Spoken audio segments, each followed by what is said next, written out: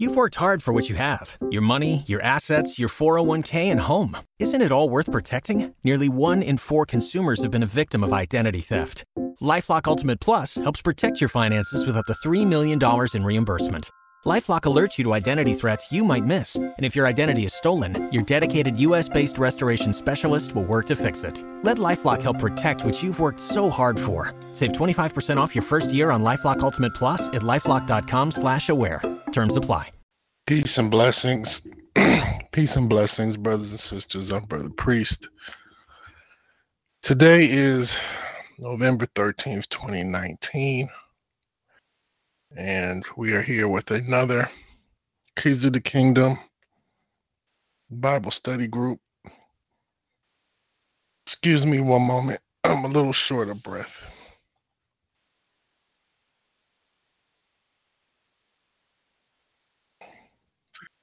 I am to the nation. I misplaced my phone. And we have a new address. So to the nation should be made aware that we have a new address. I have to give it headquarters address, that is. I'm not going to give it out on the air. First, I'm going to give it to us, to the nation first.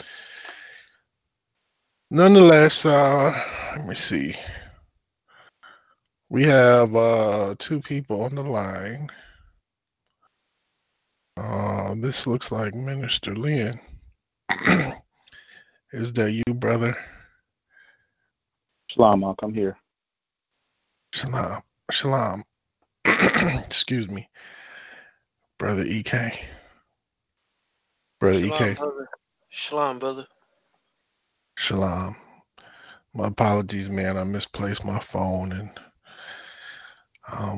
I gotta charge it now. So anyhow, last week we spoke about a topic that was inspired by a conversation that I had with Brother Minister Lynn on the living God. Well, this is to piggyback off of that, but to go in a slightly different direction. This is malpractice. So please get scriptures. If you have your Bibles near you, those who are listening, this subject is malpractice. Now, one of the major things that I would like to reiterate is, if you did not hear last week's session on the living God, it is imperative that you listen to that along with this that we're going to discuss today. Now, today's topic is malpractice.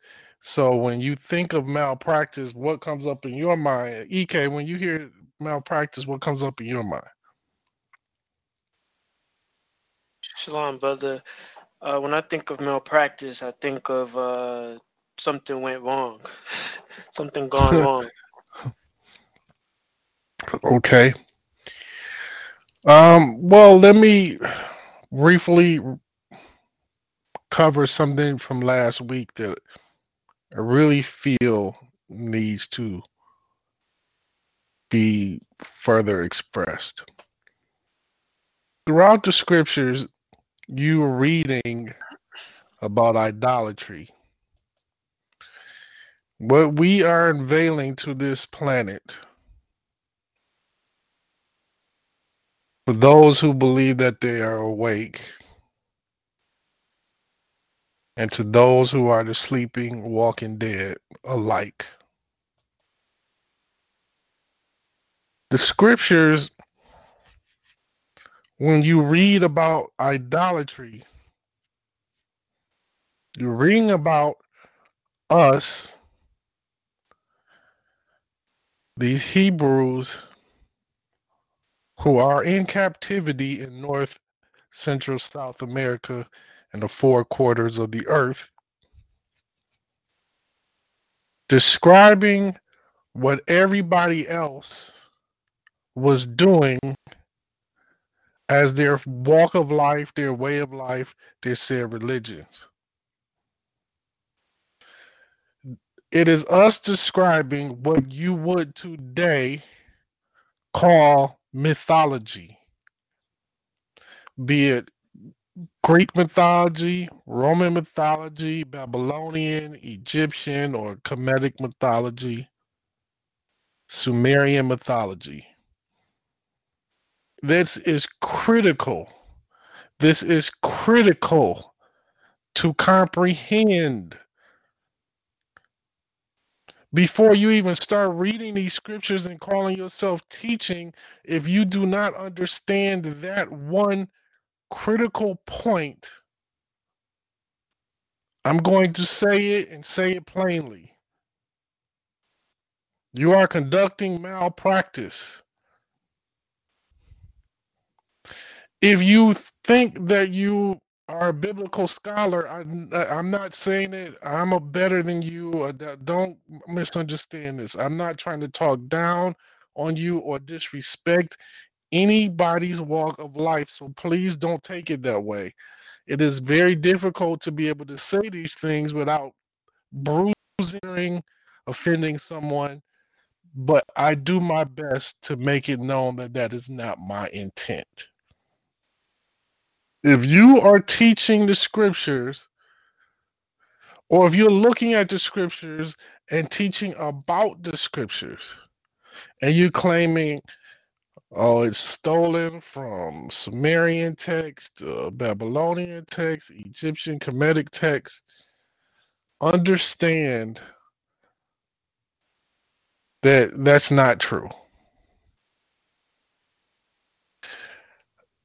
I could argue that point, but I won't do that today. What we really want to get across is a particular group of people were writing these things.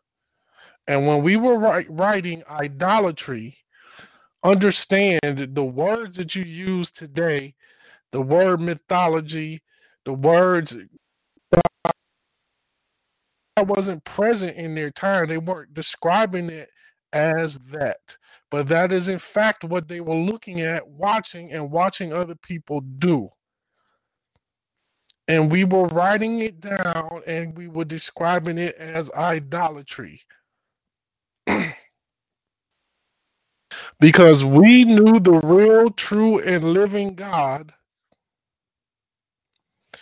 and our people have been mixed up in all of this mythology and this other walk of life. Our own blood were mixed up in that.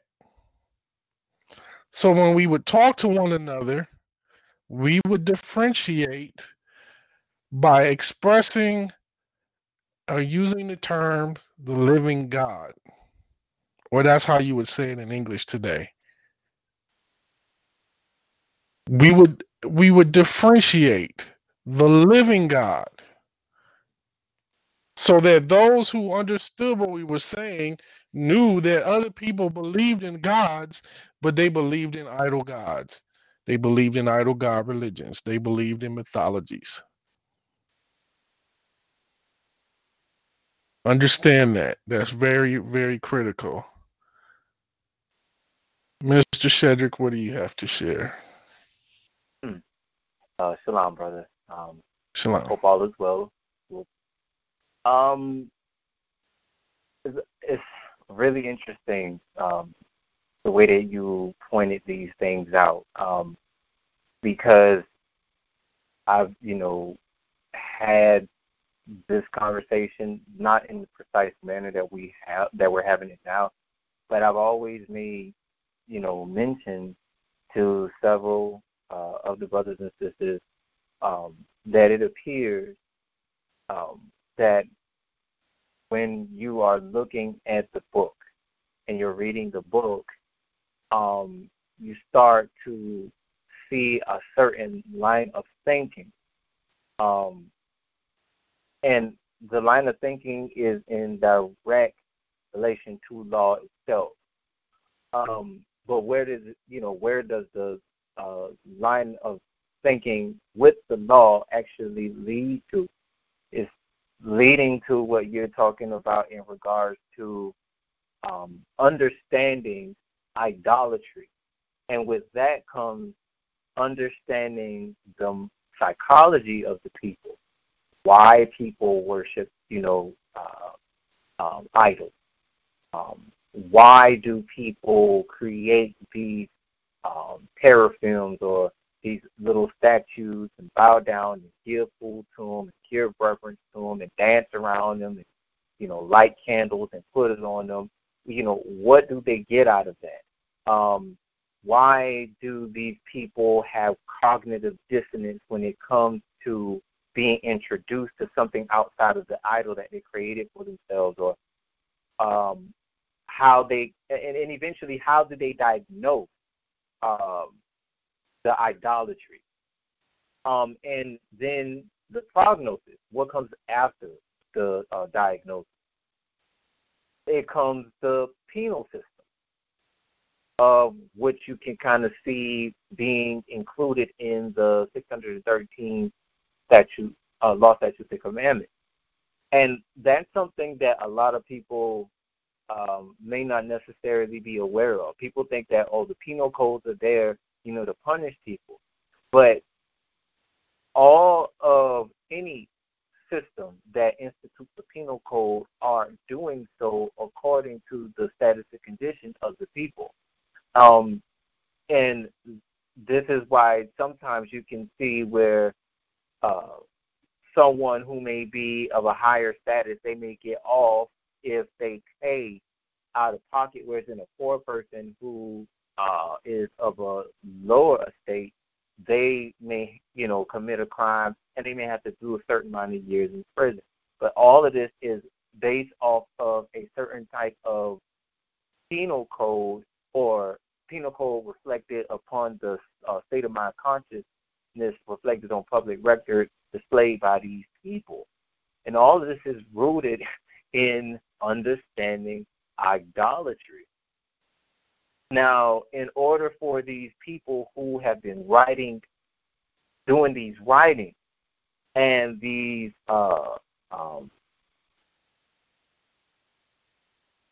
testaments, I like to call them testaments, who have been, making known of the observations that they've been observing by not only the Israelites, but all of the other civilized nations and royal houses that they were doing commerce around. They were making it known that these people, are doing this, and they're conducting the commerce this way. Their systems are set up this way. They punish their people this way. We punish our people according to this way, and so on and so forth, based on their behavior. It's all throughout the book. And I also wanted to make mention, as it pertains to the topic at hand about malpractice, these people who were writing this literature and these testaments, they had to be, they had to have the fitness, the mental fitness, and when I say the mental fitness, their mind had to be engaged in logical and reasonable thinking as it pertains to understanding the way the world works and the way the people who are in the world, how they operate in conjunction with nature. So if they were not prepared to understand the human psychology and be able to give a certain type or extend a certain type of justice, or exercise the penal code in a certain type of manner, they were not fit to write out this literature. They were not fit because they were incompetent, or would be considered incompetent as it pertains to accurately capturing everything that was going on at the time. This is why you have court historians. This is why you have scribes. These people had the mental fitness to deal with being able to record things the way that they thought, but they had to be impartial, and they did so from an impartial standpoint. This is why, you can read the book and you can see things and be like, oh, well, some people who may have this idea about the Israelites saying, oh, the Israelites, they never did anything to anybody. But when they crack open the book, oh, well, I can't believe the Israelites did that. No, what you're seeing is this dynamic people. You're seeing people who are not this one way all the time.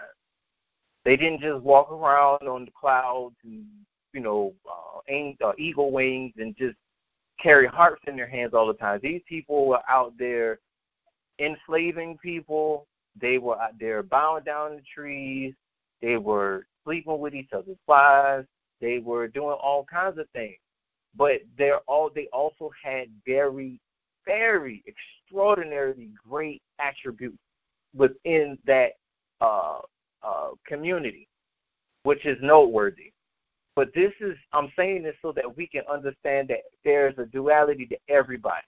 And if you are not mentally prepared to capture that, then you cannot fulfill your office. And if you do try to write or add anything to these books without having, the mental fitness as it would be sanctioned by your peers, then you would be committing malpractice. It would be considered malpractice. And on that note, brother, I yield. Thank you very much, brother. That was very well put. Malpractice. So listen,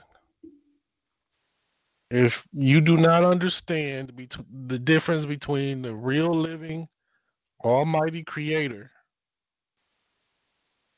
and these made up religious idol gods,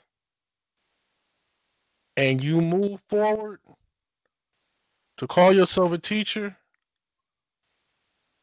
you're committing malpractice. Now, malpractice is normally spoken of in the medical field.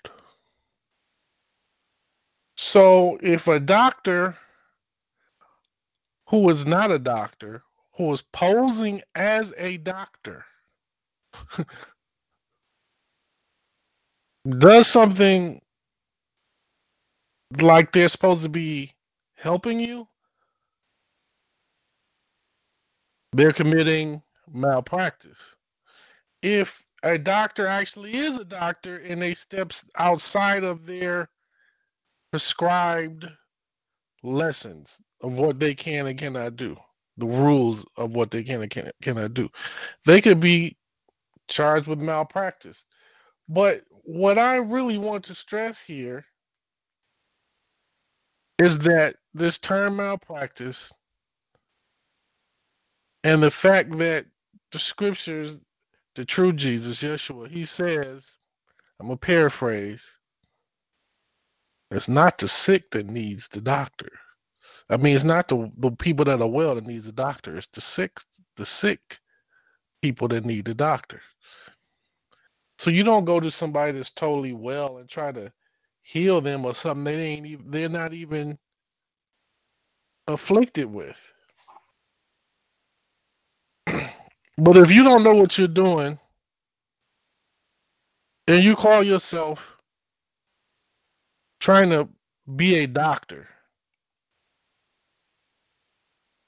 you commit malpractice if you don't know the living God, the true living almighty creator versus these made up idol gods and religions. Mr. Lynn, it's on you, sir. Thank you for that. First, I want to say I want to extend my apologies for my absence last week. I had a death in the family, and it's just been kind of crazy. And when I heard initially that you had taken that idea and you all discussed it, I was just like, man, I really wish I would have been able to have been present last week, because I just wanted to hear and participate. But I'm glad all of these are recorded, and I will definitely check it out as soon as possible. But with respect to the topic, just malpractice, and particularly dealing with those that would profess themselves as being, teachers of the truth. When you think about malpractice, you think, well, generally that refers to, the medical profession. A lot of times you hear that in reference to it. But, malpractice, from a industrial standpoint, I've seen it used in, the medical field. I've seen it used in the law field and other fields.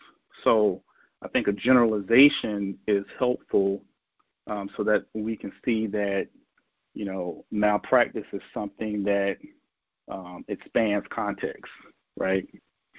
So when I think malpractice, and I'm going to relate this specifically to our people,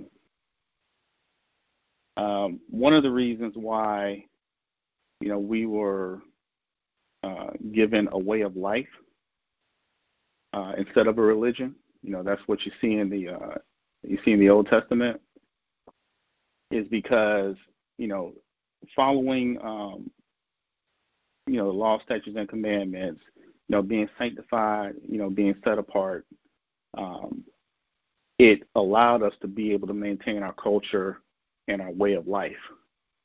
And for various reasons, we were not able to do that because we were not able to adhere to that structure that was laid out by the Most High. So in a way, I see malpractice as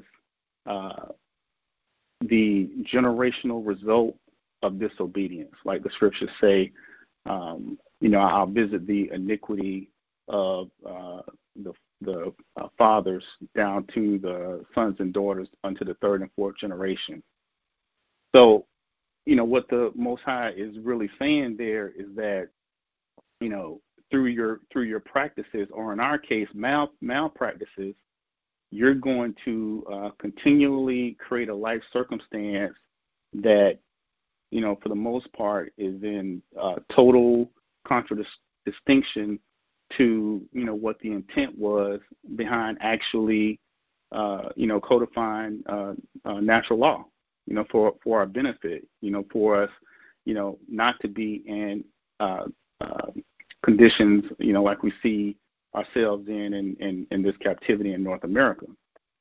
Now, from a standpoint of malpractice, what we were supposed to be doing was practicing. We were supposed to be practicing these laws, statutes, and commandments. We were supposed to be, if you look at how the Christ, came to us, as the lost sheep, and he was an example for us. Well, that was what everybody was supposed to be. Samuel advised against selecting a king for the nation of Israel. That was never the original intent. However, because we wanted parity with those nations outside of us that had kings, the prophet yielded on that, but he also made it conditional. He was like, well, if you do this thing, your sons and your daughters, they're gonna be servants. So the practice would have allowed us not to ever have had gone into that condition. Like in the latter days where, it tells us that, the law be in your heart. That was the purpose of not ever having a middleman or a broker, or a king to operate as an intercessor on your behalf. If you know that as an individual, like, growing up, I always heard that every man is a minister unto his own family. That was the intent. That would have been the practice. But because, as individuals, we weren't able to maintain that. As a nation, we were not as well. So, I look at malpractice as, in many cases, you could argue that it was intentional or unintentional, but with our people, I think the case can be made that we willfully did that. The other thing that I wanted to speak on is with respect to the medical aspect of this malpractice. At the end of the day, the scriptures are there to maintain a certain psychological state of mind, such that you don't remove yourself from the form or the structure, those attributes that actually denote men and women psychologically. One of the ways that we actually make a differentiation between a man and a woman is through male gender role assignment and female gender role assignment. And so the record, which is the scriptures, has codified, what the psychology is, regarding those two states of mind. The problem with our people is that because we've been in and out of captivity, because we've been to some degree amalgamated with some of these different nations, nationalities. They come from different walks. They have different backgrounds, and they have an idea of what the archetype of male and female are, but we've always had a different understanding because we've always had a special relationship. That's what denotes us as being, being the chosen people. And even down to, before I move on, I'll just say that because we were not able to maintain, that level of affinity or alignment to, these precepts, deviating from those denotes a degree of mental illness. And the further you deviate from that, you not only take on the the person of somebody that's mentally ill, you're also setting yourself up as an example for future generations. And we all know, if we don't, we should. More is caught than is taught. So you learn more from what you see people doing as opposed to people telling you, what to do. That's one of the reasons why the Christ, was really against hypocrisy, because that's the essence of it. It's like, this idea of do as I say, not as I do. It should be, I can show you better than I can tell you. Instead of, trying to correct something external to yourself, if you correct yourself, that speaks volumes. But with respect to, this idea of the living God, that's really like that's like a higher language or a higher means of communication. In other words, it was an attempt for us to try to maintain a semblance of the culture, history, identity, and pedigree in the public while we were sojourning in these nations, so that we could have a meaning of the mind.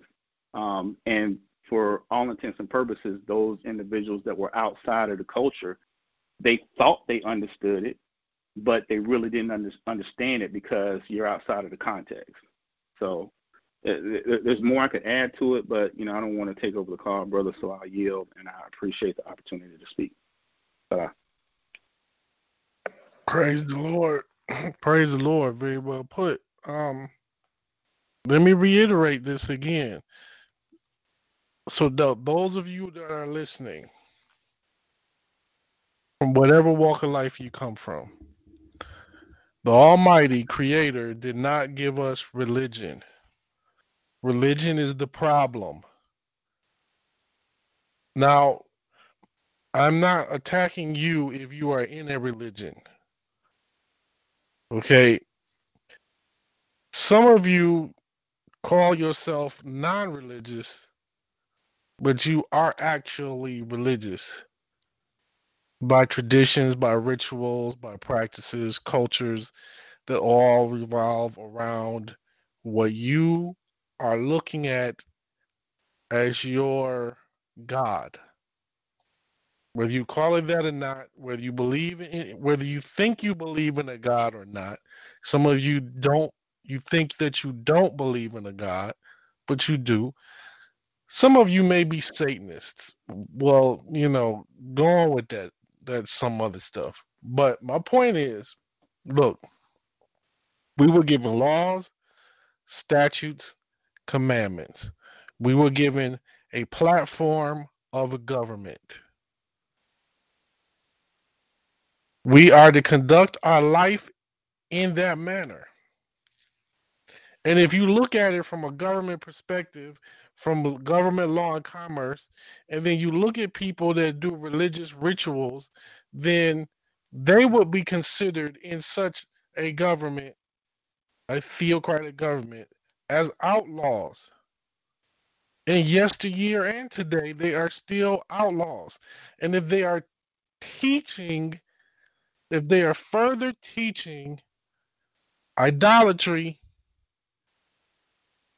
they are teaching, they are in malpractice. If they call them, and I'm glad the brother brought up a law because a lot of you are following these sovereign gurus, be they Moorish or otherwise,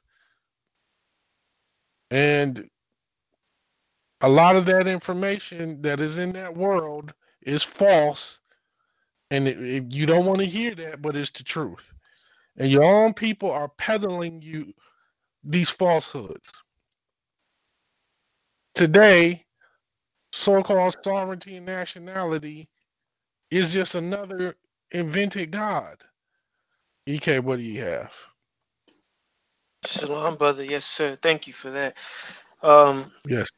when you think of malpractice, it's like a lot of it has to do with negligence, and um, where someone who's been entrusted to, perform, a particular obligation, and they've obviously, at some point or another, they've been, deemed quote unquote competent to actually carry out a particular procedure or performance, so to speak.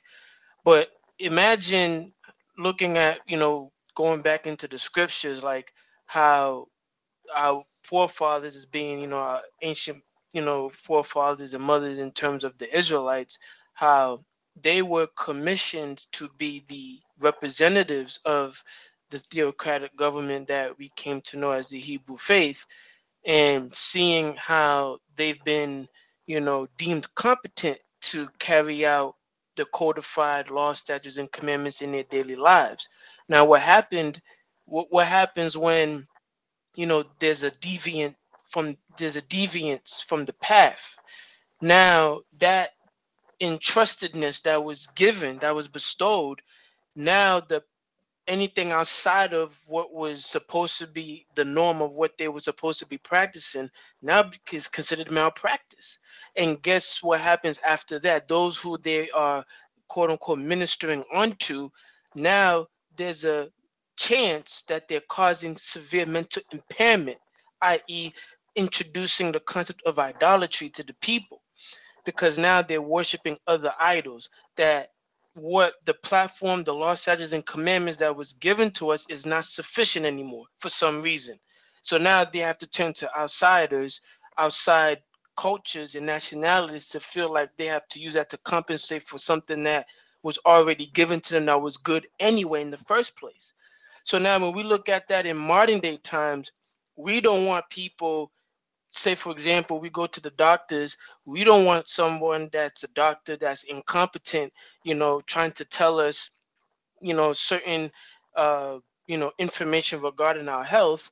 We want a doctor that's fully competent in what they are doing. Or better yet, when they're doing a surgical procedure on someone that we may care and love, or even on ourselves, we want that doctor to be competent. But what happens when they become negligent, when they deviate from the code of ethics that they signed up for, when they deviate from the instructions or the course curriculum that they studied, that they claim to have studied, and now when they are doing the operation, they become negligent and omit the protocol that they're supposed to be following. Now there's a loss of life on hand right now, or a potential for loss of life. So it's no different when we have people that claim to know, and this doesn't mean that everyone has to have it figured out, but this has everything to do with what the scriptures always keeps harping on: study to show thyself approved unto the Most High. So that way, when we are entrusted with this kind of responsibility to be able to be the custodians or the agents of practicing the goodwill of what the platform, the Hebrew faith, really is talking about, and just in general what the scriptures are talking about, we are eliminating the need for causing malpractice on our behalf and eliminating the opportunity for idolatry to set in on the people, because that's causing mass confusion for people to understand what's real and what's not real, what's falsehood, what's truth, what's reality, what's fantasy. And that's where we have today in our society, that's what's really going on. There's a full-fledged malpractice of understanding what these scriptures really represent, how to actually have it carried out. And so what happens when generations and generations and generations are inflicted with this? And this is why, the famous, scripture in the book of Deuteronomy, chapter 28, where it lays out all of the different curses. These are the ramifications if we are negligent on the path, right? And these are the things that the Most High promised, that this was what would happen if we were negligent in omitting of due diligence and understanding what it means to really keep the way of life and preserve this way of life known as the heap.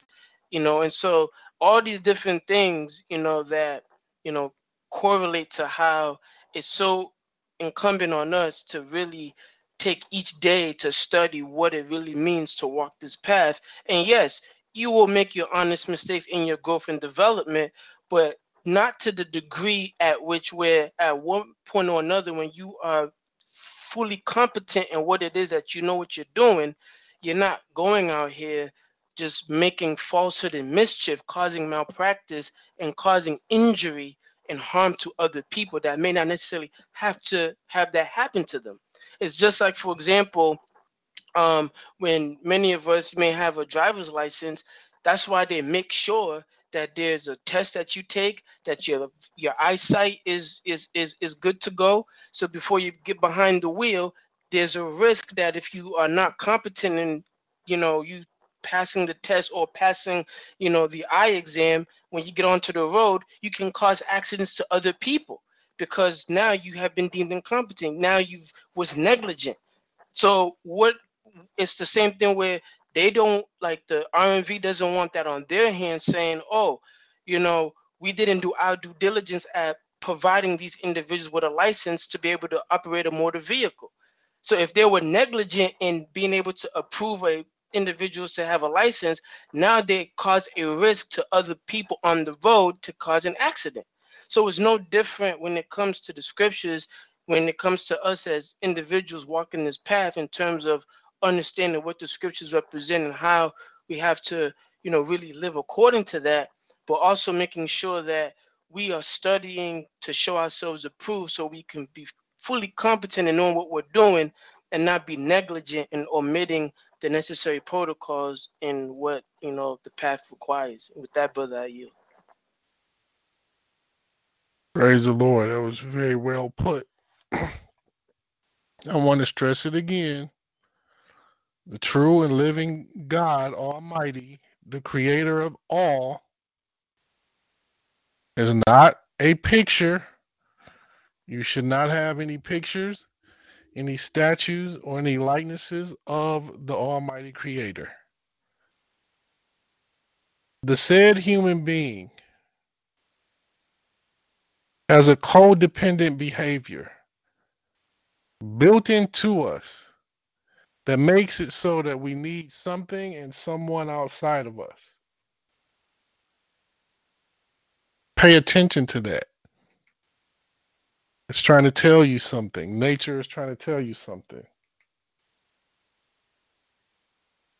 The true and living God Almighty continues to show the power to breathe life into anything and everything continuously after doing it some thousands of years ago. Life continues to be born,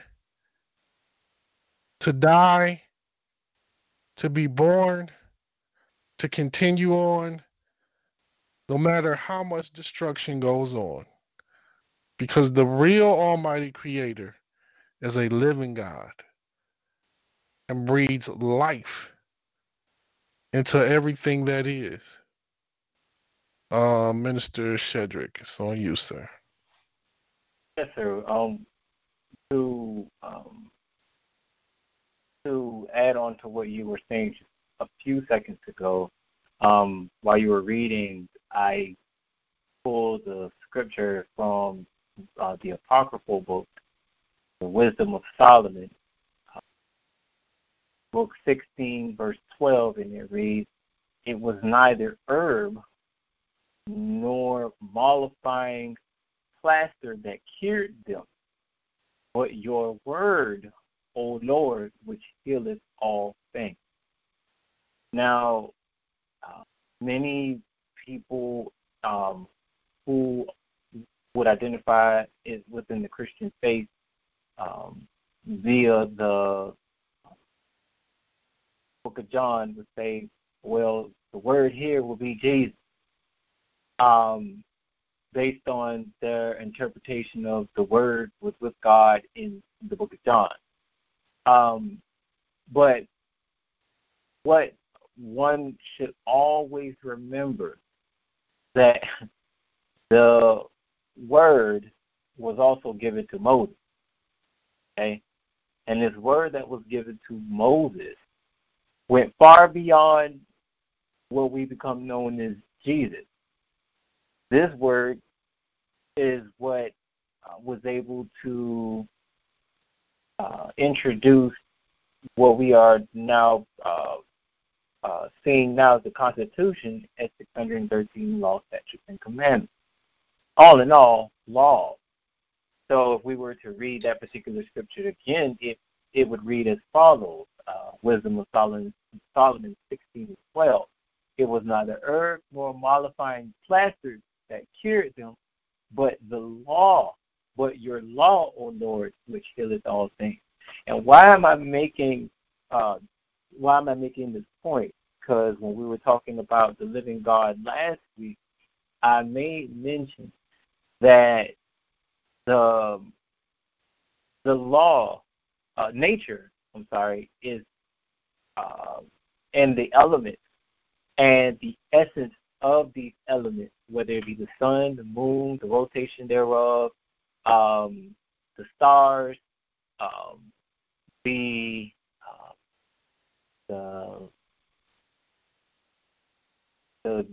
birth and death of plants, in its evolution or what thereof, and the male and female relationship which was being observed, and help these physicians of law or these jurists to create a set of principles to govern their society by. So when you look at what was going on with the Israelites when Moses was given the law, these people were fresh out of Egypt. These people were fresh out of, or still in, but trying to be conditioned out of idolatry, idol god worship, sun worship, their haughtiness, the egos that they may have. You have to also remember what type of society Egypt was at the time. It was a metropolitan. It was a metropolis. in some shape and fashion. It held all of any and all kinds of people. So you had all kinds of prestigious people, judges, lawyers. I mean, no different than, the United States today. And being susceptible to all of these different cultures, you pick up their different habits. And with their habits, you pick up their idolatries as well, because you pick up their culture. Carrying that with them, Moses saw that, these people needed to be governed because their behaviors were so bad that they could be a harm to themselves. So then the 10 Commandments came. People broke those. So as the sins increased, so did the law. But all this was based on a person or a man, who as a jurist or a student of law necessarily being from principles of nature, was able to observe the character traits in all of these people within these tribes, in these houses, in these clans, observing their eating habits, observing their mating habits, observing their hygiene habits, observing the way that they deal with each other in commerce. This is why you see so many things dealing with animals and, a person being injured thereof, or a person who had been wronged. All of these things were being observed by Moses and the priests that were with him, to the point where they formulated these laws. And he saw that the law was needed. He saw that it was bigger than, these people have bad eating habits. Let's give them a herb. Or we saw that these people need to be able to see God. We know we tell them about God. They need to be able to see him. So let's make an idol. This is bigger than that. These people need structure. These people need guidance. So what do we give them outside of a piece of grass and a plastic face of Jesus?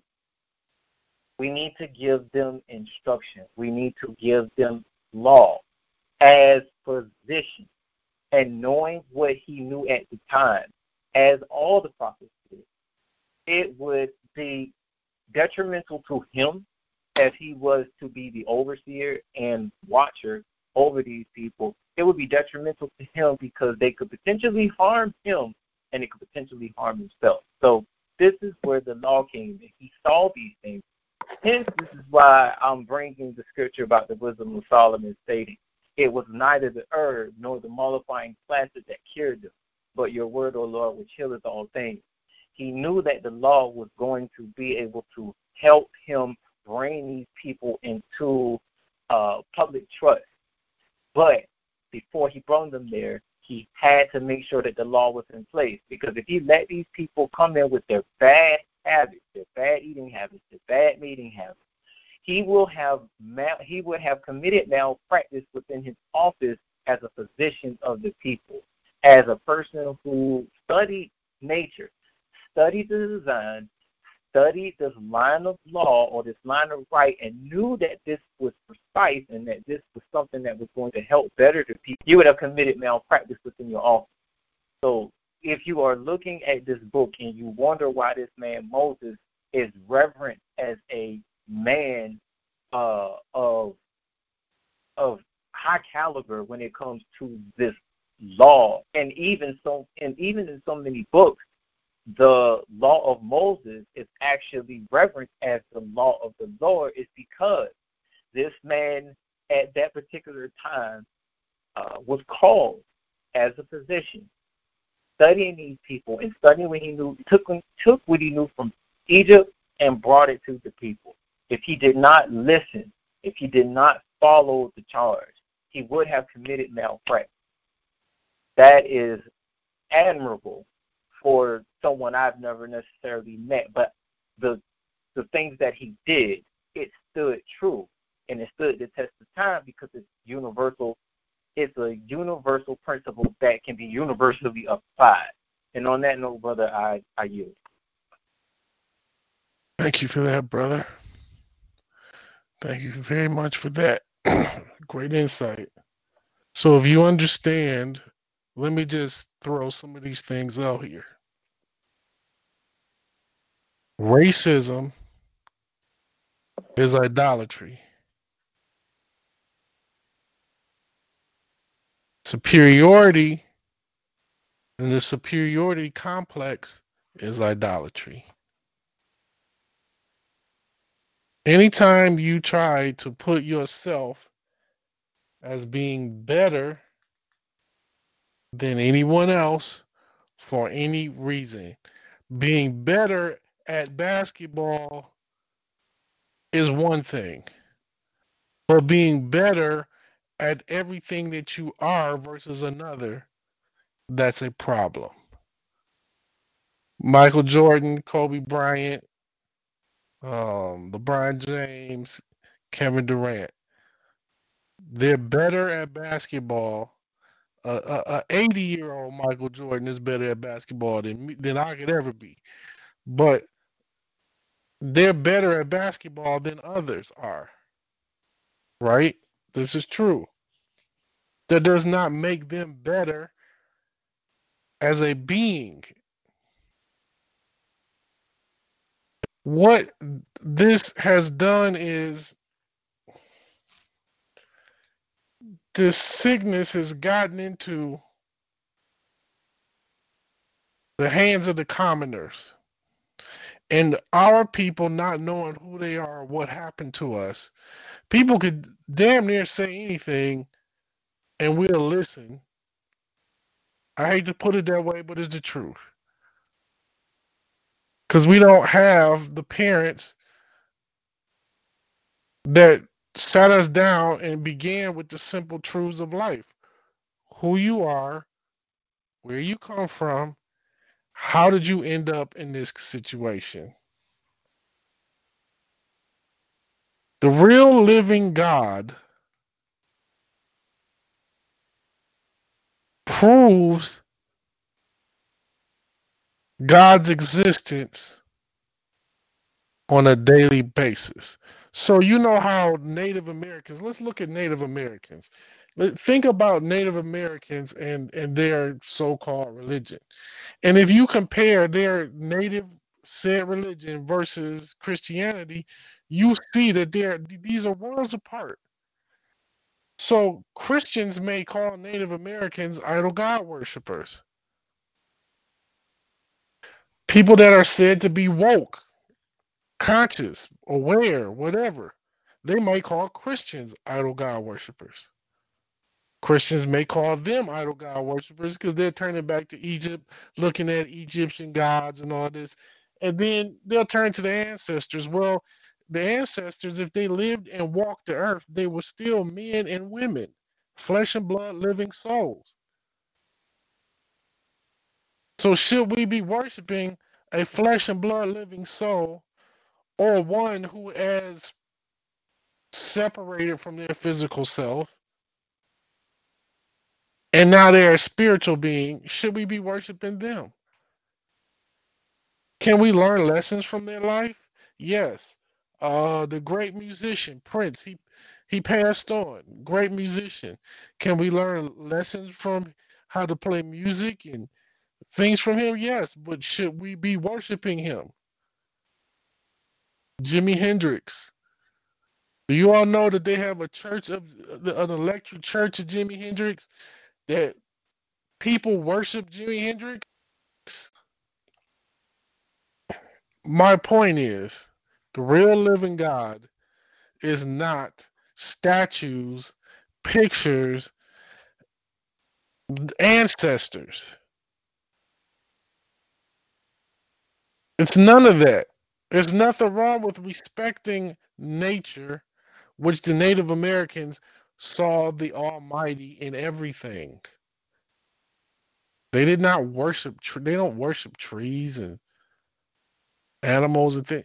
They see the Almighty in everything because the Almighty is a spirit force. that surrounds you, that goes through you, within you, that lives, that gave you life.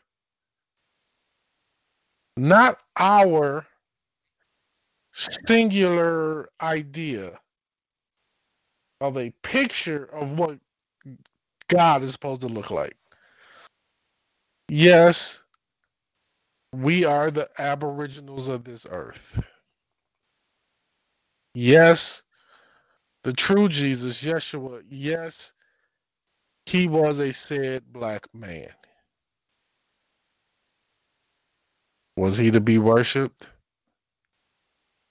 According to him, he says, when you pray, pray like this: Our Father.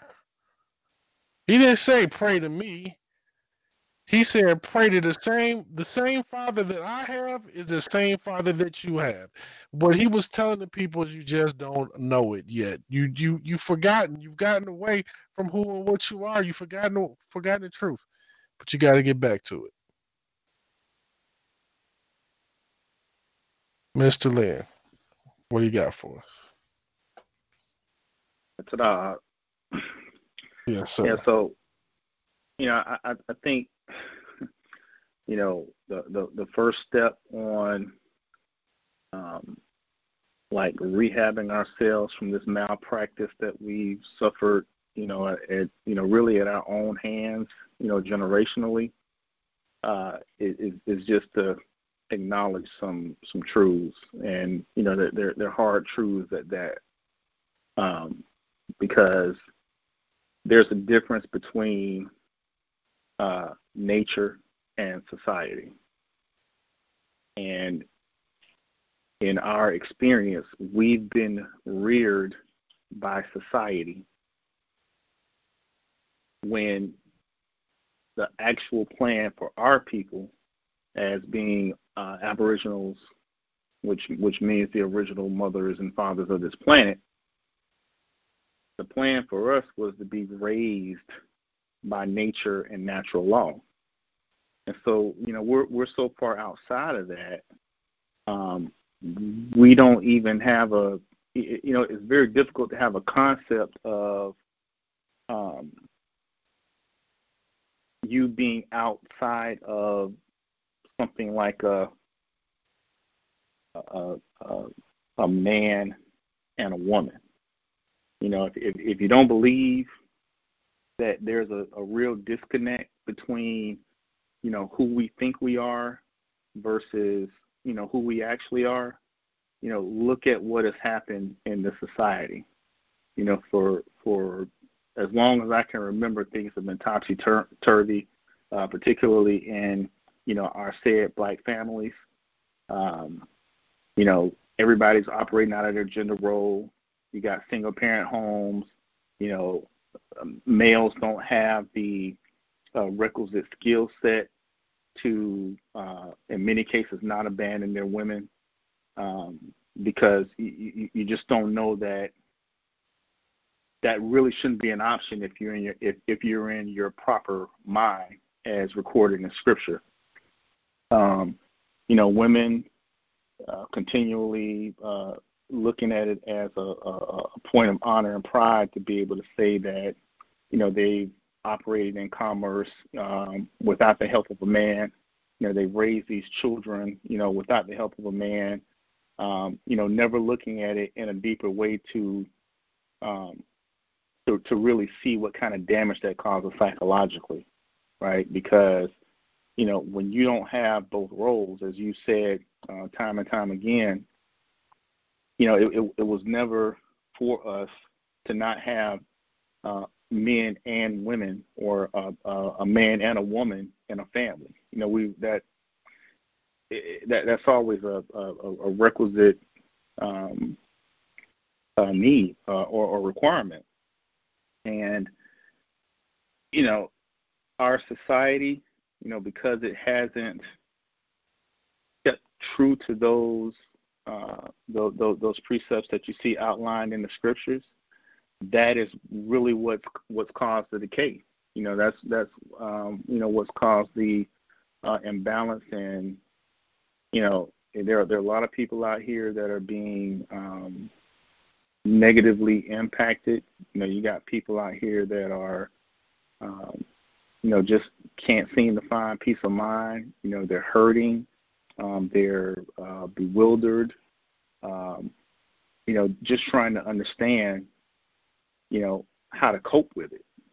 Well, the first step in addressing a problem or healing from a wound or injury, is to, really engage in some self-reflection to say, something is wrong, and to acknowledge something is wrong. If you walk around like, there's no, that there's nothing wrong. Like, a lot of times, men, they're raised to not show any emotion. They're raised to think that you can't, actually display, quote unquote weakness or feelings or things of that nature. While all the while, you're under the covers, underneath, behind closed doors, you're nurturing an emotional condition that is taking root in your life and actually turning into a cancer. And it allows you to not be able to, really align yourself back to your purpose. I think that, for us, we just have to recognize that anything that the said devil can do, the Most High can undo. And ultimately, that's one of the reasons why, our culture has been preserved in these scriptures. There were men out there that were a lot more aware than I would say we are in this modern day, that foresaw these things and ensured, that the ability for us to be able to, really find ourselves, at the appointed time, when that was necessary, we'd be able to do that. And so, in closing, I'll just say, there's an order of operations to everything. You have to do things in decency and in order, and just with respect to the idea that we were speaking on with malpractice. You have to understand what the living God is, its nature and natural law, and you have to be able to seek his face, which is bringing yourself into a state or condition of awareness to where you see this experience through the eyes of law. And if you're not using that, if you don't see that as fundamental, not even, it has nothing to do if you're teaching people or if you're trying to lead people. I mean, obviously it's important if you're in those roles or those offices, but just for your own mental health, understand that you have to, as the scripture says, when I was a child, I spake as a child, I did childish things, but, and I'm paraphrasing, but when I became a man, I put all of that away. And so it's a growth, that you have to experience. It's a maturation process that you have to go through to be able to, put away those childish things and get rid of all of the noise and strip away, all of the fat to get down to the meat of what is actually necessary to repair yourself. At the end of the day, you're not going to correct yourself continuing to be seduced by philosophies. or, in this case, religions. And, fundamentally, and this is just, food for thought. When you see things through the eye, a lot different, because one of the major misunderstandings that I've encountered, I was taught this doctrine, and I thank the Most High that I was led back home to the nation, and I was given proper tutelage on how to read the scriptures, right? And the thing is that with Christians, they are they're really hamstrung by this doctrine of, well, the law has been done away with. Well, if you understand law, you have to understand that in law you can have a amendment. In law, amendments have to be in harmony with the original document. The doctrine, if you're following doctrine, you're not going to understand that. You're not going to get it. If you read the scriptures, in no way, shape, or form, did the Christ abrogate the Mosaic law. And he told you he couldn't, because it's natural law. This is the living God. I can't add to the living God. I can't take away from the living God. But what I can do is give you a different perspective that will allow you to more readily assimilate, these instructions.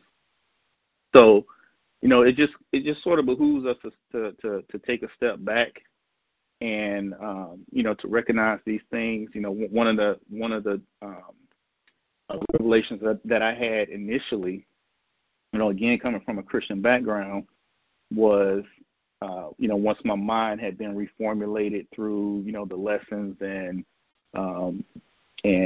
just meditating on these things with the within fellowship and privately, was that I never really should have been in the New Testament if I didn't have a solid foundation in the Old Testament. And I mean, that holds true for me as just being a seeker of truth. If that's the case, then it definitely, is a requirement for somebody that's going out trying to, proselytize.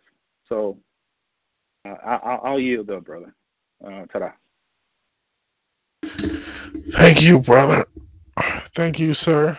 Excuse my voice, you all. So we're trying to stress here that if you don't understand the difference between the real living God and idolatry, and you are out here calling yourself being a teacher, or even if you don't call yourself a teacher, if you think that you're teaching, you're not teaching, you're destroying. You're destroying self and your own. And you don't even see it. You're continually passing on generational idolatry. We have to wake up from idolatry. In malpractice, sometimes people are known to go to jail or prison. Oftentimes, if it's proven that they have committed malpractice, they go to prison. Likewise, it should be done in religion. Again, we were given laws, statutes, and commandments. We were given a platform of government in the scriptures. That's what the scriptures teach. That is not what your church teaches. That is not what your religion teaches. And they don't teach it because it wasn't given to them to teach it. So what they teach is a total fictitious religious experience just to keep you sedated, for lack of a better way to explain it. I want to tap into this scripture because we're right at the top of the hour. Usually we only go 1 hour, but I want to tap into this scripture and bring a couple of scriptures out, or at least this one in particular. Well, a couple of them. Deuteronomy 32:2. I've talked about this. I did a podcast on this, but listen to it again. For those of you who haven't heard it, listen to. My doctrine shall drop as the rain. My speech shall distill as the dew, and the small rain upon the tender herb, and as the showers upon the grass. Now listen. What does the rain do for grass? For the earth, the trees? It waters them, it feeds them. There is nobody on this earth that can jump in between raindrops or stand in between raindrops and not get wet. You struggle to not get wet with an umbrella. It doesn't really keep you all the way dry. Standing under a tree, you struggle not to get wet. It doesn't keep you all the way dry. So what is going on in the scriptures and that is explaining my doctrine shall drop as the rain means that everybody on this planet is supposed to hear one sound doctrine, one faith, one way of life. That does not mean that everybody's going to do it in the same exact way. I don't care what color you are, say it religion, nationality, or otherwise. The aboriginals of this earth, whom we are, have the responsibility for maintaining the pure doctrine as it was intended from the beginning all the way to the time of the one who the world knows of as Jesus when he walked this earth. He was a real flesh and blood man who did in fact live and walked this earth. With the same message that we're preaching here, it's just that many of you haven't grasped it yet.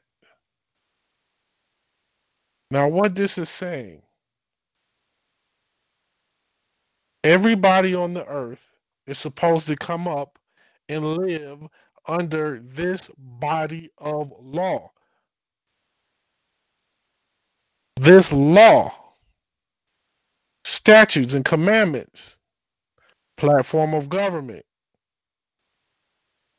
are supposed to be your moral barometer. Supposed to be the moral barometer for everyone on the earth.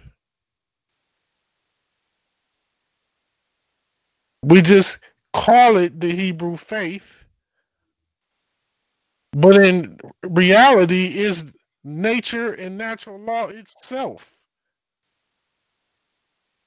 So you believe in this image, this picture. You believe, some of you anyway, believe in how Jesus looked, was that according to that picture that you all see out there, that image. So you look at that image, that picture, and inadvertently you turn that image and anyone that looks like that image into your God, which is why you must comprehend what malpractice actually is. when it comes to truth. If someone is guiding you to look at images and call these images God, or relate these images to the creator, that is malpractice. It destroys you psychologically. It impairs your thinking. It causes you to become, well, it makes you mentally ill. So when you are mentally ill, you need pure water from pure doctrine to rain down upon you to heal you. But many of you think you got it all figured out, but you are sick as the day is long. You are mentally ill as the day is long. And if you have a simple conversation with anybody and you start to argue with them about God concepts, wait a minute, and you don't see anything wrong with that, you're going to argue with somebody about God concepts. You have yet to be healed. You have yet to be healed from that poison, because that is the poison. That idolatry is the poison that came into man and woman from eating of the knowledge of good and evil, really from eating of the knowledge of evil. When you start to conceive of that type of thinking, which was you can be a god, a deity, or you can create a god in your own image and how you want to create this God. You can create a religion in your own image. And those that don't follow, you argue with them. You go to war with them.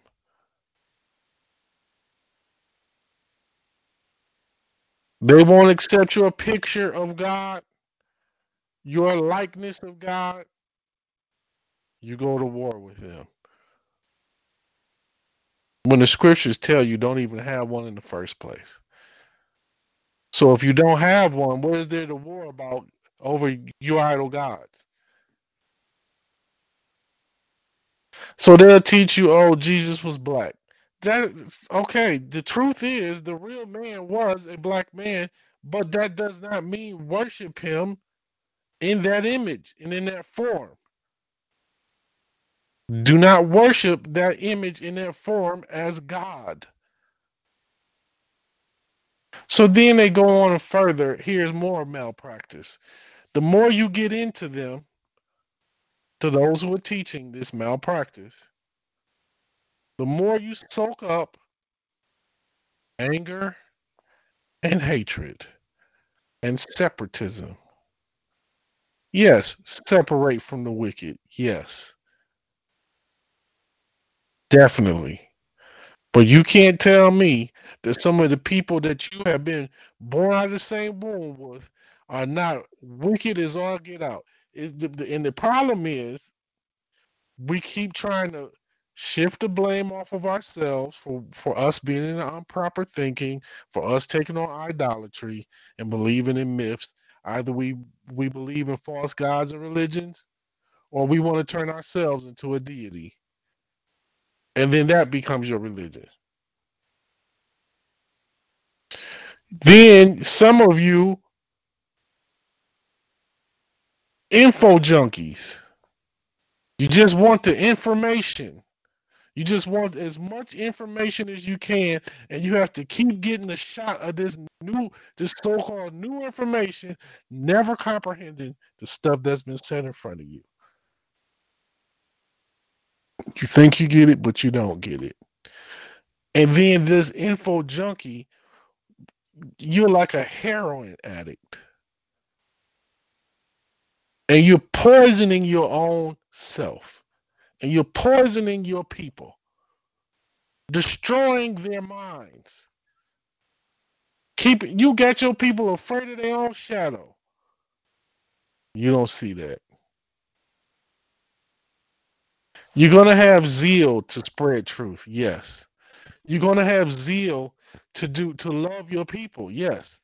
And when you find something that actually helps them, that brings a certain amount of zeal, and you're encouraged to go share that with others. Fine, but you are not the teacher. You're a sharer of information. But you get doped up on believing that you got all this knowledge and believing that all this knowledge makes you wise, or believing that this information makes you knowledgeable, smart, intelligent, and wise. So now you begin to build up your self righteousness. And then those things that seemed like they were wrong at one time, now they become right to you. And now you go out and you continue with this malpractice. Never being called into accountability, because all you're doing is arguing and debating one another over foolishness and babble. That's what you do when you are not aware of the real truth. What is there to argue about? Either you're going to agree with it or you're not. It's like having a relationship.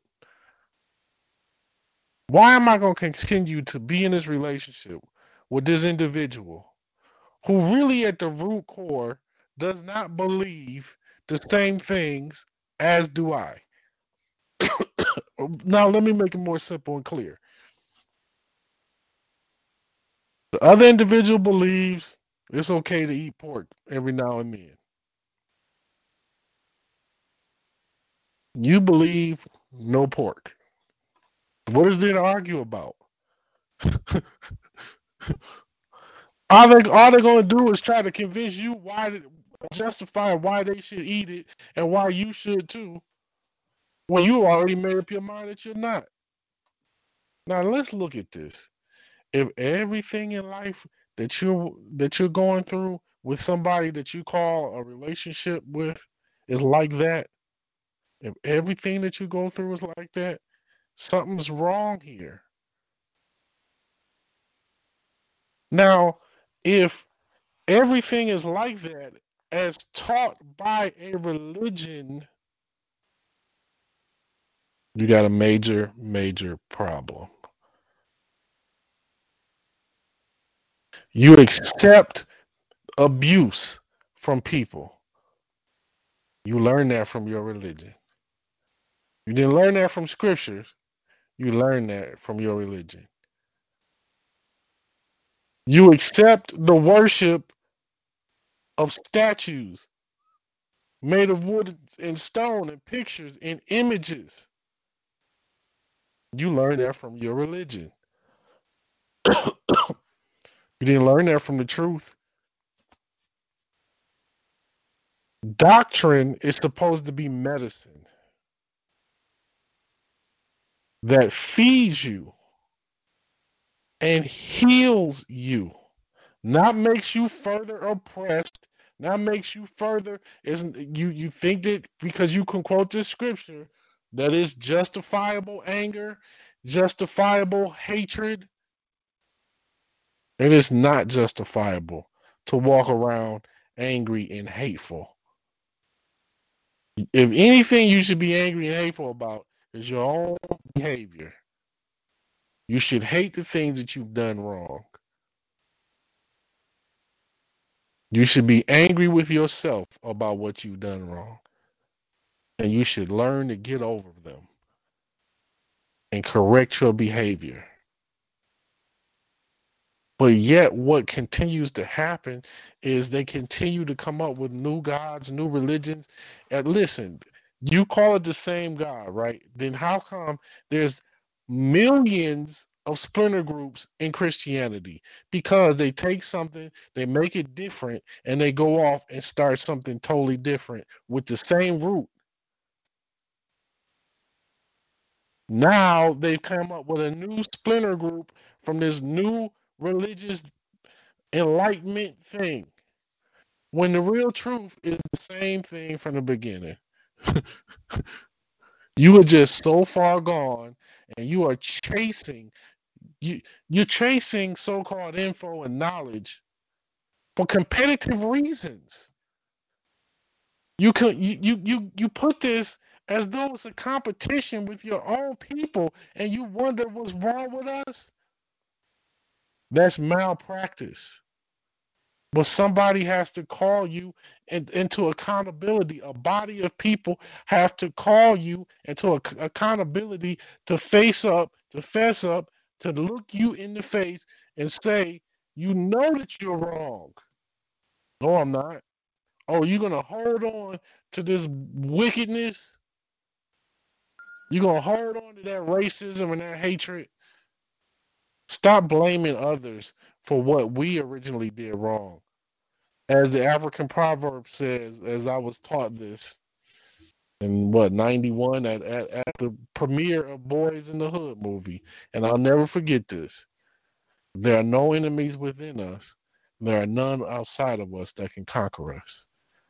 So I look at that and I say, look, if we do right, it's not like there's not gonna be challenges. There are gonna be challenges. But if we do right by one another, there is no challenge that we can meet that we will not conquer. Zero. For all things work for the good to those who love the Lord, who love the truth, who are going to stick by it. But all that stuff that you learning about history this, history that, timelines this, it does not teach you. All that is not teaching you. I don't care if you learn how to speak Hebrew or wear fez or whatever you call it. It's still destroying your personality. And the people that are teaching you that, they're teaching you malpractice. They're teaching you to keep up malpractice. Last point, this so-called sovereignty stuff, and I'm saying so-called, have gotten our people so backwards, this makes you think that it's a badge of honor to go to jail or to go to prison. No doubt that there are freedom fighters. No doubt that there are people that go to prison unjustly. But if you understand what prison and jail is for, it's for those who are outlaws. I know too many people that have never been to jail, never been to prison, but you are being taught in this so-called sovereign madness that it's a badge of honor to keep getting thrown in jail for this foolishness, and it's destroying your life. And what I'm telling you is, when you apply law correctly, you will not go to jail. Now, you do things that get you put in jail. You keep running your mouth and it gets you in further trouble. But there are some people that have been put in prison unjustly, put in jail unjustly, and they must stand up and they must speak up. That's different. I'm not talking about that. I'm talking about all those so-called little sovereign tricks that you supposedly learning. I don't know. I said too much. I was going too long. Let me see. Who's here? I'm looking for brother. There he is. Brother Justin. Shalom, shalom, brothers, just shalom. Shalom, brother. What's on your mind, brother? Brother, as I was just listening and taking notes, when you first started this, can you hear me? I can hear you. Yes, sir. Okay. Um, when I see words now, I break them down. I look at them and I break them down for what they are, the root word and where they come from. And I've been studying Spanish. Um, we all know that language is one of the same. I've been studying Spanish, and in Spanish, mal means bad. And so when I see, and I know that's from Latin, but when I see malpractice, I think of bad practice. And everything we've been talking about with malpractice and negligence, as the brothers were saying, is all bad practice. And lawyers and doctors, they practice medicine or they practice law, and some are good and some are bad, but they're continuously practicing it, continuously practicing it. So as I'm listening, of course I'm analyzing and taking things in, and just kind of lining them up to my life or lining them up to where I've come from. As you know, I was once probably in 2013 when I first met you. I was one of those info junkies, and just trying to latch on to any type of so-called knowledge or any so-called sovereign truth, any truth to get me free from this status. And I've come across a lot of bad physicians, a lot of bad doctors, which would be the so-called scholars of our people, or what some people refer to as scholars or teachers. And I'm here to say that I've went into a courtroom before, and when I had got arrested, I had a book from the round table, and the judge clearly told me, they tried to use the book against me, but the judge told me, he said, that book, he said, to stay away from it. He said, all that sovereign stuff, stay away from it. They believe that no law applies to them, and it's going to do nothing but get you into more trouble. And they considered me to be a paper terrorist. Even though I didn't file any paperwork, the judge told me that I would be considered a paper terrorist.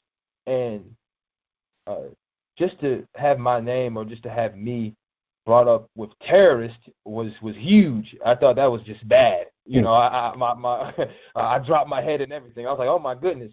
And I was like, well, is he trying to get me away from learning this truth, or is he telling me the truth? And the judge had released me and let me go that day. So I know that it wasn't any malintent, any bad intent, you know. And that's when I started doing my diligence and researching, and I found tribes of Aboriginal nations. With that being said, the scriptures, as you said and the brother said before, is here to heal us. And the Most High has prescribed this law, has prescribed us these scriptures and this word as a doctor would prescribe. And it even goes to the attribute Jehovah Rapha, the God that heals, Jehovah Rapha. And so you have doctors who are holistic doctors or organic doctors who use natural remedies and natural herbs from the earth, nature, to heal you from any types of sickness. And when you actually listen to these people who are natural medical practices, and even doctors who are chemical practices who actually distribute in the right way, these doctors know the laws of medicine, and a lot of them, they live very healthy. And so when we actually learn the laws of the Most High, and we actually apply the laws of the Most High, we will actually start to live healthy. We'll actually start to be aware and be conscious of things that are going on around us, and we'll bring ourselves out of this famine.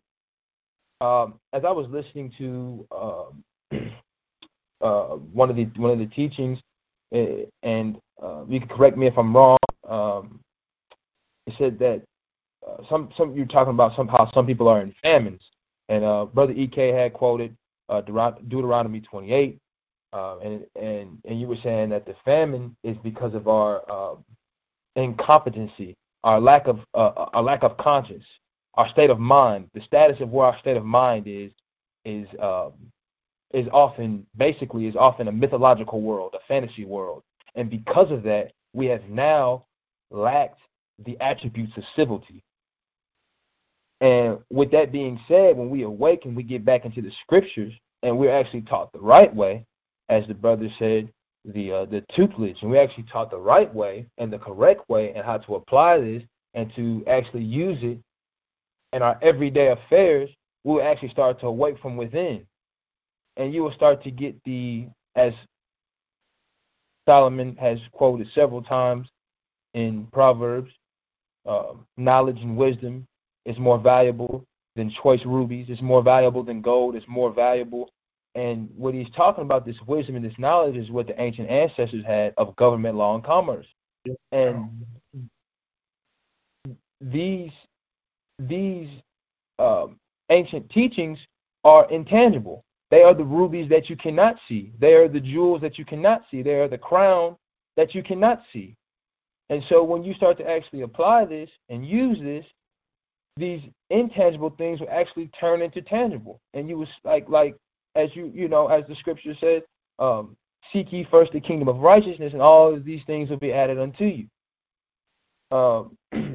So, brother, as I'm just listening to this, I encourage that people study. I encourage that we study, that we continue to study under the right teachings, and that we always analyze self. And one thing that has helped me out tremendously is the ego journal. As you know, ego Xing God out. That has helped me tremendously is the ego journal. And that has helped to heal what has been placed inside of me, because I have been taught wrong my whole entire life. I have been taught mythology. I have been taught from the religion that lying was okay as long as I asked for forgiveness, even though this is not acceptable anywhere in the world. I have been taught the mind state of the young. It says that the young will rule over the old. With that being said, we're aboriginals, so we are the mothers and fathers of the planet, as the brother stated earlier. We're the aboriginals, and so now the aboriginals, which are us, we have taken on the mind state of the young, of the captive, the Western mind state. And for us to be properly healed, we have to return to the aboriginal way of thinking. We have to return back to comprehending the language of law, and we have to return to actually being obedient to the Most High Almighty. I don't want to hold any longer, brother, but that's just what I picked up, and I'm just expressing how I feel. And I just want to give thanks to the nation, and I want to give thanks to the teaching. I want to give thanks to the Most High Almighty for actually revealing this to me. With that, brother, I do yield. Praise the Lord, brother. Our dear brother Justin. Forgive me, you all, for going on so long, but I want to make sure that we get our brothers in. Brother Nathaniel, you there? Yes, I'm here, brother. Shalom. Shalom, what are your thoughts? Shalom. Well, brother, yes, the topic of malpractice, is one that's very close to different parts of my reality on this plane. The brother Justin just spoke about mal in Spanish, meaning bad. When I first came to the nation, my mind was transformed by what the brother Justin just spoke of, just the analyzation and the breakdowns of compound words. And off, first assumption, when I hear the word malpractice, I think of malicious practice. And while you brothers were speaking, I thought to myself, why not put this word in etymologydictionary.com, and this is what it says. And forgive me if one of you brothers already repeated this. Spoke on this, excuse me. Bad treatment of a disease, pregnancy, or bodily injury from ignorance, carelessness, or with criminal intent. A hybrid coined from mal and practice, which is a noun, also used for illegal action by which a person seeks a benefit for himself while in a position of trust. Now, us here at the nation, we hear the word, we hear the language, and we see that this is a common definition, but it holds the tenets of the lawful language within it.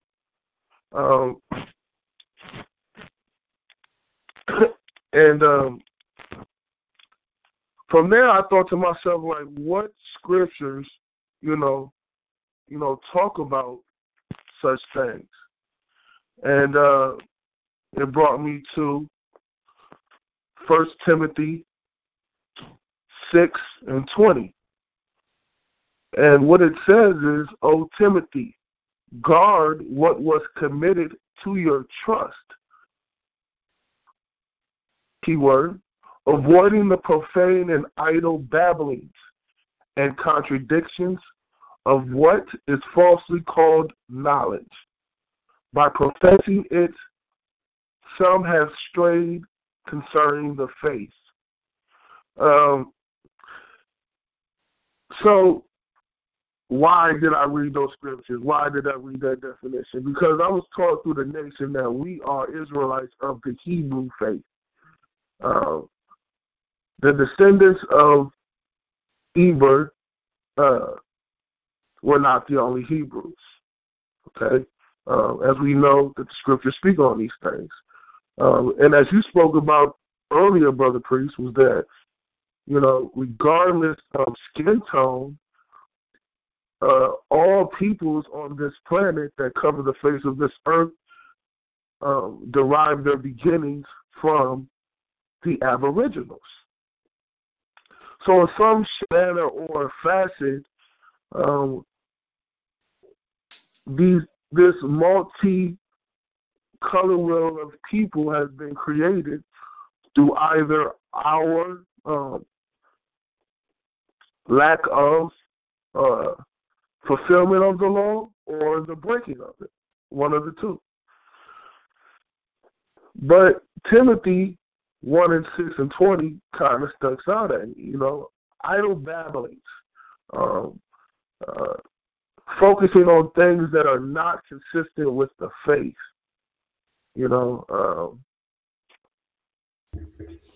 it really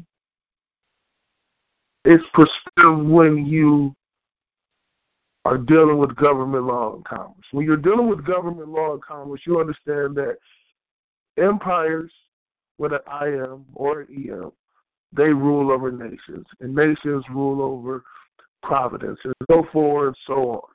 And for you to believe, that one, your pronunciation or that your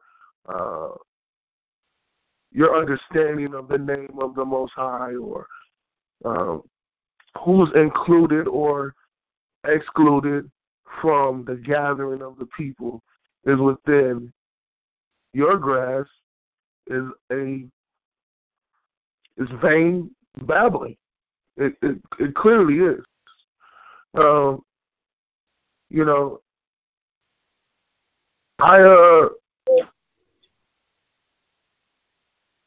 Sorry, I just heard a beat. Am I okay? Am I still on? Yes, sir. Okay. All right. I'm thankful for the nation because, to be able to see what is properly committed to thy trust and understanding what a trust is, understanding what malpractice is, when individuals do things for their own benefit while in a position of trust. Malpractice shifts to a violation of fiduciary responsibility. And, as Minister Cedric said, Moses in a position of fiduciary. He was a steward, so to speak, who was placed not only as a leader, but as a custodian over the people. I don't believe he would have been able to accomplish this if he wouldn't have had the upbringing that he did. And if we understand Moses' upbringing, brought up within the house of Pharaoh, which were not ethnically the same people as he was. So it just shows that, this sound doctrine that's going to rain from the sky like the rain, it's not one that is of a bigotrous, if that's even a word, nature. Israel is supposed to be a light to all the other nations. The light that I believe that we're supposed to shine upon the rest of the nations is the application of government law and commerce through the 613 law, statutes, and commandments. And I believe when we effectively do this, those nations shine with the ever fluorescent light. But when we fall short of that,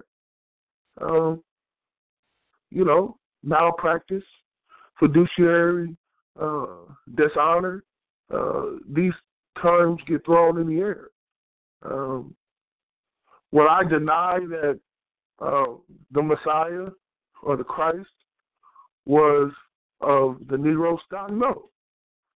But where in the law does it say to worship him, like the brother said? Where in the law does it say that he was the only Christ, in the histories?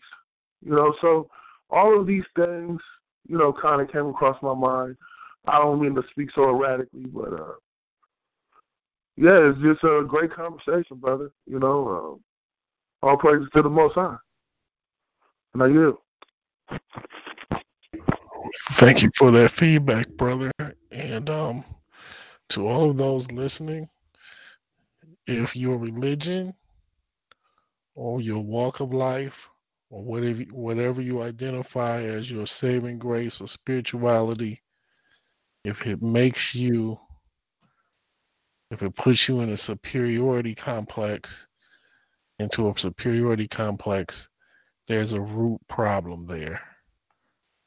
It does not mean that you are supposed to accept the wrongs that other people have done to you historically or presently. You don't accept those. They will make you angry. But it's understanding what was your contribution to getting into this situation. The truth is, we started worshiping idol gods and following other cultures and get mixed up with these other people. I don't care what color their skin was. They could have pale skin or they could have melanated skin. Once we got mixed up with these other people following these false gods and these religions, and then trying to bring it back to our culture and our home base, we had a problem. That's where our problem is today. That's where the problem is for this whole planet. This whole planet has eaten of that fruit of the knowledge of evil, and they don't even understand that. They think that these are just figurative stories written in scriptures. These stories are so advanced, they are real. They're literal and figurative, but they are so advanced in comprehension that they go over your head because you're an intellectual who doesn't understand practical spiritual things. And the more and more these people keep spreading this, the more and more they're spreading malpractice. And the more the people are following it. But those that have done this must be held accountable. They must be brought to justice. And how do we bring them to justice? By correcting yourself and getting with a body of people who are operating in a governmental faction. That's what we are doing here in this nation. That's what we are doing here to call you home to this Bible study. So if you think that this is good, please share this with all of those that you can. If you think that this will help them. Thank you all for listening. We'll be back again next week. Peace and blessings. Shalom, shalom. Shalom. Waiting on a tax return? Hopefully it ends up in your hands. Fraudulent tax returns due to identity theft increased by 30% in 2023. If you're in a bind this tax season, LifeLock can help. Our U.S.-based restoration specialists are experts dedicated to helping solve your identity theft issues. And all LifeLock plans are backed by the $1 Million Protection Package. So we'll reimburse you up to the limits of your plan if you lose money due to identity theft. Help protect your information this tax season with LifeLock. Save up to 25% your first year at LifeLock.com/aware.